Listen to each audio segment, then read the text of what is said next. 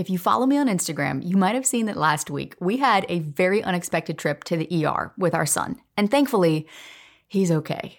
But this recent experience inspired me to share with you 3 simple tips that you can rely on for navigating the unexpected life stuff that pops up in the midst of running your business, whether that's a trip to the ER with your kid, or they randomly cut off the Wi-Fi access on your street that day, or you come down with a virus or something, or whatever the case might be. That's all coming up next, so stay tuned.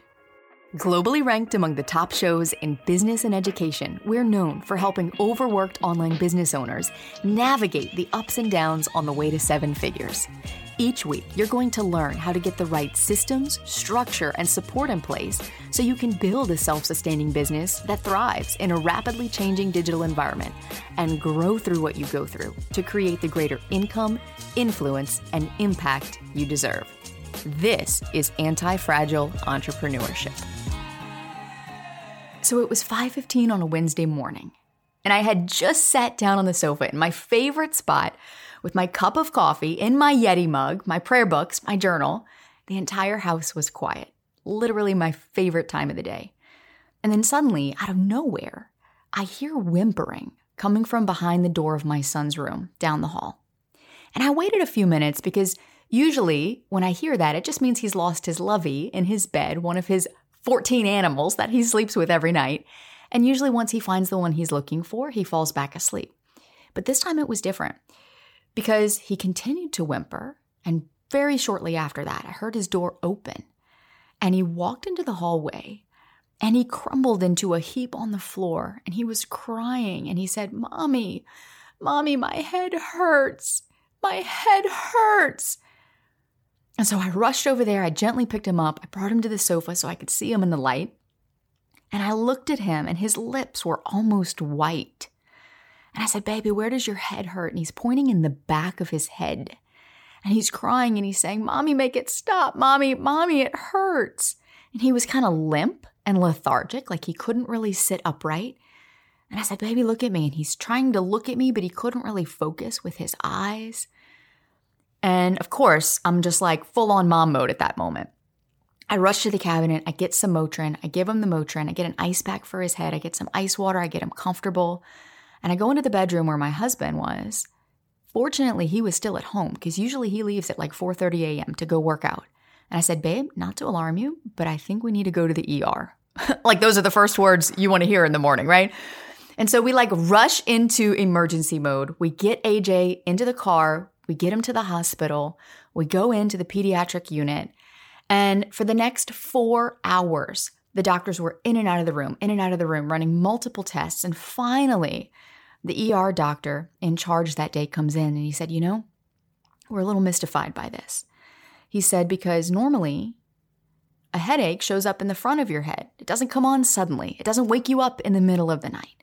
He said, so because of the location of the headache, the severity, and just the fact that it came on so suddenly, we want to get a CT scan done. And of course, that's like the last thing you ever want to hear as parents, right? Because it's the what if. What if there's something worse? What if there's something under the surface here that's been going on that we didn't know about? And the guilt that even comes with that thought. So we get the CT scan done. We wait for the results. And everything came back clear. Which most people would think is a relief. And it is. It is a relief. But at the same time, we still didn't have an answer. Now, by this point, our son had perked up a bit. He seemed to be feeling a little bit more himself. The doctors thought it was a good sign that he was responding to the Motrin that I had given him. But we still didn't have an answer for what caused this in the first place. And how often in our life do we go through our day, we go through our week, we go through our months without answers? And we still have to deal with all of the fires that come up in the course of a day or a week. The day before that, they had a gas leak at his school, which caused the school to close unexpectedly that day. We found out in the carpool line that morning. He didn't even enter the school that day, so that was completely unrelated to the ER visit the next day. And then the day before that was one of those days where it just felt like everything I touched turned into a fire to put out. And chances are you've had those days too. And some people might say, okay, you know what? Suck it up. This is life. Just keep going. You'll get through it. Do whatever you have to do. And yeah, sure, there might be some truth to that because the unexpected is inevitably going to happen. And when you're least prepared for it, it's going to throw you off. It's going to cause you to feel all kinds of stress and emotion. And the only way to get through it is to go through it. But I want to caution you here because this line of thinking by itself is dangerous. This feeling of, this is awful. Nothing ever goes my way. Nothing ever goes according to my plan. When am I going to catch a break? When can I catch my breath? And believe me, I know more than I would like to admit that that is an exhausting way to live. Because sooner or later, you are going to find yourself inside one of what I call life's unexpected valleys. Those low points in life. The points in life where we're usually in survival mode and we're trying to escape. We try to get out of that valley as quickly as we can. But the danger here is that if you approach every inevitable valley in your life with the mindset of, this is just the way it is, nothing ever goes according to my plan, I'm exhausted, when am I going to catch a break? This mindset will manifest for you. It will exhaust you. You will burn out. You will feel like a victim, and you will feel powerless. And I've found myself there many times. But what I've also learned, and what most people don't realize, is that there is another option. Doesn't matter what you're facing. It can be an unexpected email from an upset client that you have to deal with all of a sudden. It can be a team member giving you their notice and you have to figure out how you are possibly going to find and hire and train someone else in the midst of all the additional work that's getting pushed back to your plate. It might be you getting sick or dealing with family members who are sick, having to put your plans aside to care for them. Maybe it's something worse like a car accident or a natural disaster or a phone call from your school saying your child is hurt. It could be even worse, like an unexpected diagnosis. And even worse, like some sort of tragic event or death or significant loss. The challenge du jour doesn't matter. What matters here is knowing, first of all, there will be challenges. Sometimes they're going to pop up when you least expect them. Other times, they're going to be strung together where it feels like you can't catch your breath in between them and you find yourself living in the valley. Sometimes that valley might last a day. Other times it's a week. Sometimes it lasts for months. Sometimes it's years. So the question here when we find ourselves in these valleys in our life is not, how do I get out of the valley? How do I get rid of the challenges that I'm facing? Those are the wrong questions to be asking. The question you need to be asking yourself is, what if it were possible for me to approach these inevitable challenges differently so that I can change the way I experience the valley and thus, dare I say, make it enjoyable and even exciting to go through the valley? Now, I know that might sound far-fetched, but before you check out, stick with me because what I have to say next is really important. So listen closely to my voice right now, especially if you are going through a difficult season in your life, because here's the bottom line. The only thing you have control over when difficult situations come your way is how you approach the situation. You can't control what's going on around you. Oftentimes, the life stuff happens when we least expect it, and it's totally beyond your control. And in those moments, the only thing you can do is choose how you will approach the situation. And how you approach these situations is going to make all the difference in how you experience the valley. It's going to make all the difference in how you experience the frustrating life stuff that just kind of has a way of getting in your way. And when you find yourself in a valley, you've probably heard a lot of the common advice out there like, just give yourself some grace. Just be gentle with yourself. You're going through a really rough time. Try to rest. Try to do what you can right now for extra self-care. Or the one that I hate the most. Oh, you're strong. You're so strong. You're going to get through this. And you're probably nodding your head because you've heard all of these things. And none of this information is actually helpful, is it? Because when you're in the middle of a hard day or a hard week or a hard month, those kinds of platitudes can be an absolute turnoff to hear. And don't get me wrong, you and I both know that the people who give this advice are usually well-intentioned, but they're not in your pain. So they don't really see your pain, which can make you feel unacknowledged and amplify any of the negative or unpleasant emotions that you're feeling inside. It amplifies the frustration. It amplifies the exhaustion and the overwhelm. But in my experience, I've found that there are 3 things, at the very minimum, that you can do in the middle of these unexpectedly difficult situations that you have no control over and no choice but to deal with. And so last week, after sitting in the ER, going through this experience, I got to thinking, I've got to share those with you so that you can have some more reliable tools to lean on next time you find yourself in a valley in your life that you do not want to be in. So I'm going to share those here with you today. And as you walk away from this episode, take what works for you. So the first thing is to remember that you're not the only one in the valley.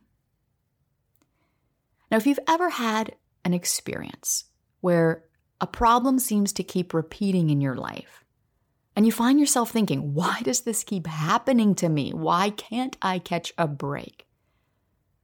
It feels pretty disheartening. It's downright discouraging. I cried this week. A lot. Which is okay. That's a very normal response to traumatic situations. But sometimes these situations can feel isolating. It can feel like you're the only one going through it. And when you're experiencing such intensity of emotion, it can be very easy to forget to notice how others around you are going through this too. Now, that doesn't mean that you will have the same experience as someone else. No 2 people have the same experience of the same event. But sitting in the ER that day, it wasn't just me. My husband was there too. He was going through this too. My son was there. He was going through this too. The ER doctors were there. The nurses, the techs, they were going through this too. There were other children in the ER that day. Their parents were there. They were going through this too. There were other adults in the waiting room, both when we walked in and walked out. Other family members. They were going through this too. And you can continue to expand this out. Let's take it further. That was just one ER in our city. There are dozens of ERs in our city. Now think of all the ERs in all the cities across the United States. Think of all the ERs in all the cities and towns across the globe. And that was just one day. What about all the patients in all the cities, in all the ERs across the globe tomorrow? And the next day? And the next? My life was not the only one affected that day from a trip to the ER. In fact, the very next morning, I got a text from the mom of one of my son's classmates saying they had gone to the ER the night before for something completely different. And here she was checking in on my son to see how he was doing. So often, when we experience these low points in our life, people like to remind us that you're not alone. And that in and of itself can be a turnoff, because normally when people say that in the middle of something difficult, you just want to roll your eyes. Like, yeah, okay, I'm not alone, but I feel alone right now experiencing this. But this specific exercise is a little different, Because what it's doing is it's helping you notice, hey, who else is in this situation with me? And expand that out as far as you possibly can. And when you do, you will notice, I am not alone in this. And when done this way, it won't diminish how you feel, but should bring you some consolation. Now, we can even take this one step further. Because here's the thing, I'm a spiritual person. I believe in a higher power. For me, that's God. And if you share the same belief, it can be easy to forget, especially in these moments, that you are also divinely supported. Full transparency. I didn't even give that a thought sitting in the ER that Wednesday. Didn't even think about it. But after the fact, I was quickly reminded of it. And though this didn't immediately ease the weight of my emotions, it did give me a gentle consolation that I can lean on my support systems, both human and divine, to get through whatever it is that I'm experiencing. So that's number one, remembering that you're not the only one in the valley. Number two is a little unconventional. And it's one I've had to learn the hard way over the years. I'm still learning this, if I'm being honest with myself. But number two is to expect an emotional hangover and adjust accordingly. I'll be honest with you, this one is difficult, especially when you're running a business, because we still have to show up for our clients. I was in the ER that day sending emails, letting people know there would be delays this week. There would be delays with this deadline. We're pushing this back. But the key there is to keep the lines of communication open and take the time you need. Because there is no telling how you're going to feel when you go through something difficult. But what is true is that you will feel something. Your body and your mind and your schedule are all going to need some time to breathe and readjust, even if it's just little pockets of time that you plug in for you. So this is one area where the process of growth through pain happens. Because when something difficult occurs in your life, it's kind of like this feeling of being uprooted. All of your plans get thrown out the window. Everything you had planned for that day or that week, you suddenly lose control over. So once you get uprooted by something, when you stay uprooted, when you stay swept up in this emotional snowball of difficulty, you have to reroute. You have to ground yourself. And this is the time to show extra kindness to yourself, but not the surface level stuff that people say, like, oh, be gentle with yourself, or, oh, practice self-care. Like, come on, what does that even mean? The only three things that you need to prioritize anytime you're going through a difficult time are your sleep, your hydration and nutrition, and personal space, as much of it as you possibly can get. You're going to need to clear your calendar as much as you need to until you come out of the other side of whatever it is that you're going through. Maybe it's a day, maybe you need a weekend, maybe you need a month off. And I know that these three things might seem so simple, they might seem so basic. And that's on purpose, because in the moments where the unexpected circumstances throw you off your course and demand your attention and your energy, sometimes the basics are all you can manage. If I'm going through a difficult time and someone says, hey, try to schedule in a little extra time for you this week. In my mind, that means, well, let me go schedule a massage or get a pedicure, go take a walk. And if you're going through something really difficult, A, you don't have the time for that. B, you don't have the energy for that. And sometimes the basics are all we can do. And so we have to double down on those and let that be enough. Because it's going to take some time for you to find your groove again. And forcing it is only going to make it take longer for you to find. So part of this is you have to accept that it's going to take as long as it takes. As annoying as that is for a type A, routine addicted, recovering perfectionist like me.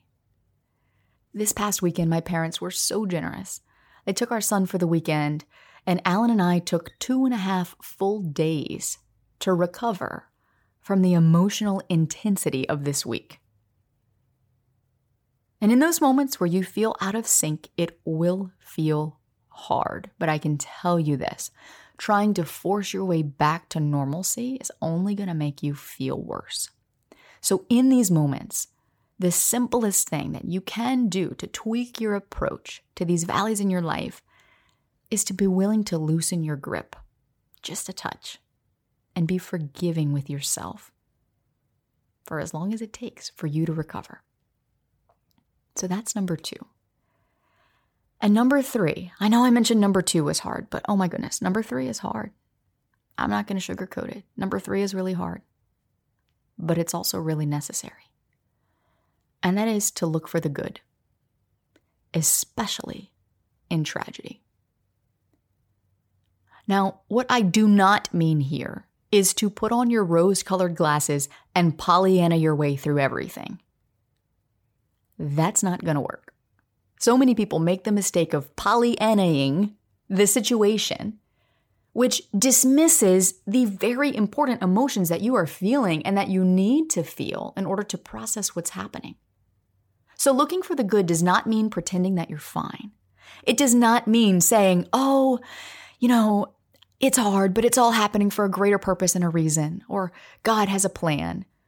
Because all that does is serve to invalidate how you actually feel.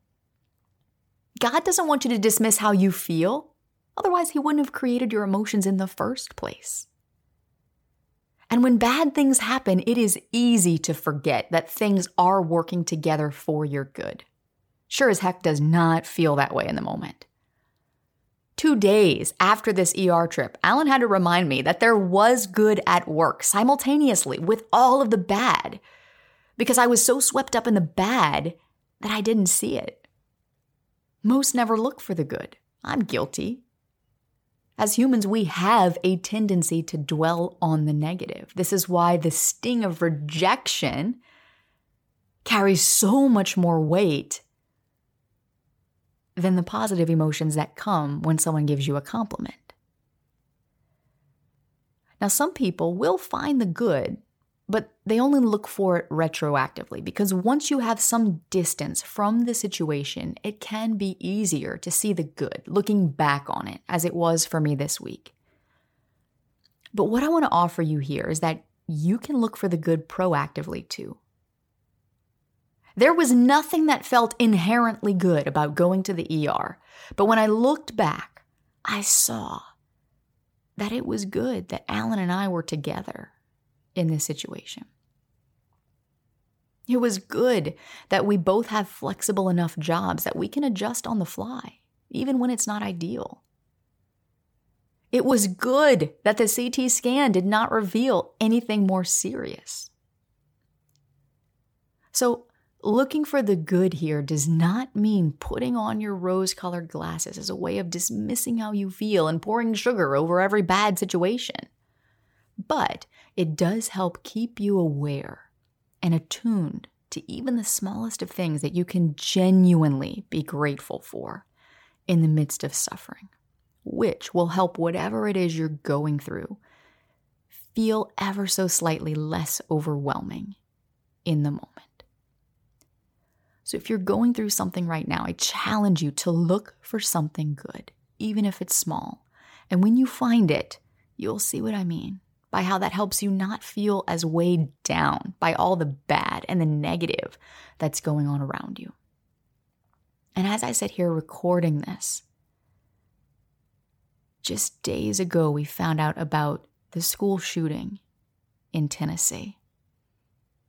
I had already prepared this episode prior to that happening and hadn't had a chance to record. And as I sit here, I am acutely aware that even if you are not directly involved in this situation, it doesn't mean that the weight of it is not affecting you. And before I recorded this episode today, I went back through my 3 points and I said, Courtney, This stuff you're about to share, does this apply even in moments of extreme tragedy like this? What can you change in this episode to make it more relevant? And when I record episodes like this, they're very inspired. They come from a very inspired place. And as I went back through, I didn't change anything. Because even in tragedy, even in the darkest of valleys in your life, these three things will always apply. Because the unexpected life stuff is going to happen. It's unavoidable. We don't live in a vacuum. We don't live in a perfect world. So while you might not be able to avoid whatever it is that lies ahead of you in your path, you can learn how to navigate it more effectively. Navigating it more effectively doesn't mean that it won't feel like a struggle. It doesn't mean that it won't feel difficult. It doesn't mean that you still won't want to run and escape that valley as quickly as possible. But it will better equip you to reap the rewards of the fruit that is there for you in the valleys of your life. Because if you look back at ancient civilizations, where did they settle? They didn't settle on the top of a mountain. They settled in the valley because it was the most fertile ground. So when you can look for the good that is happening for you in your valleys, in your life, when you can find the good that is happening for you because of the valleys in your life, that, my friend, is a very sweet reward.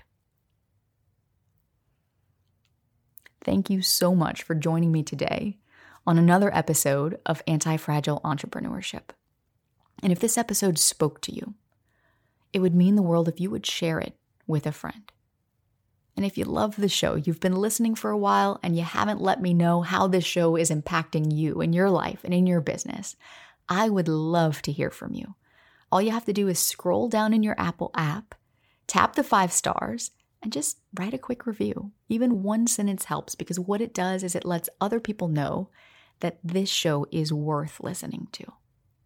And if you want to connect with me personally, please come look me up on Instagram. I'm there at the Courtney Elmer. I love seeing you in my DMs. It brings me no greater joy than to see someone like you who listens to the podcast religiously pop into my DMs and say, oh my gosh, I heard such and such episode and it blew me away. And thank you for that. You know, that really lights me up as a host because I pour my heart into this show for you.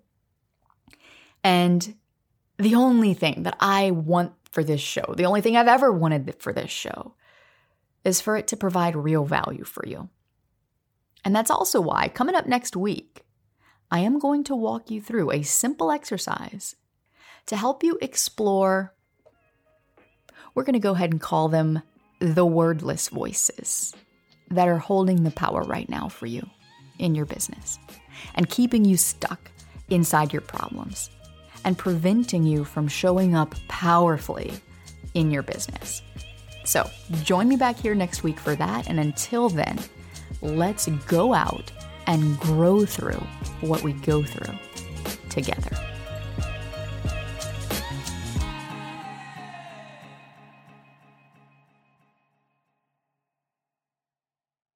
As you might have heard me mention inside this episode, if you want to join me for our next live workshop where I'm going to show you how to avoid the biggest mistakes that cause most podcasts to fail within the first 12 months and literally walk you through the exact framework that we teach our students to launch their shows in the top 100 and convert more of their listeners to clients, just go to theeffortlesslife.co/podcast workshop. That's theeffortlesslife.co/podcast workshop.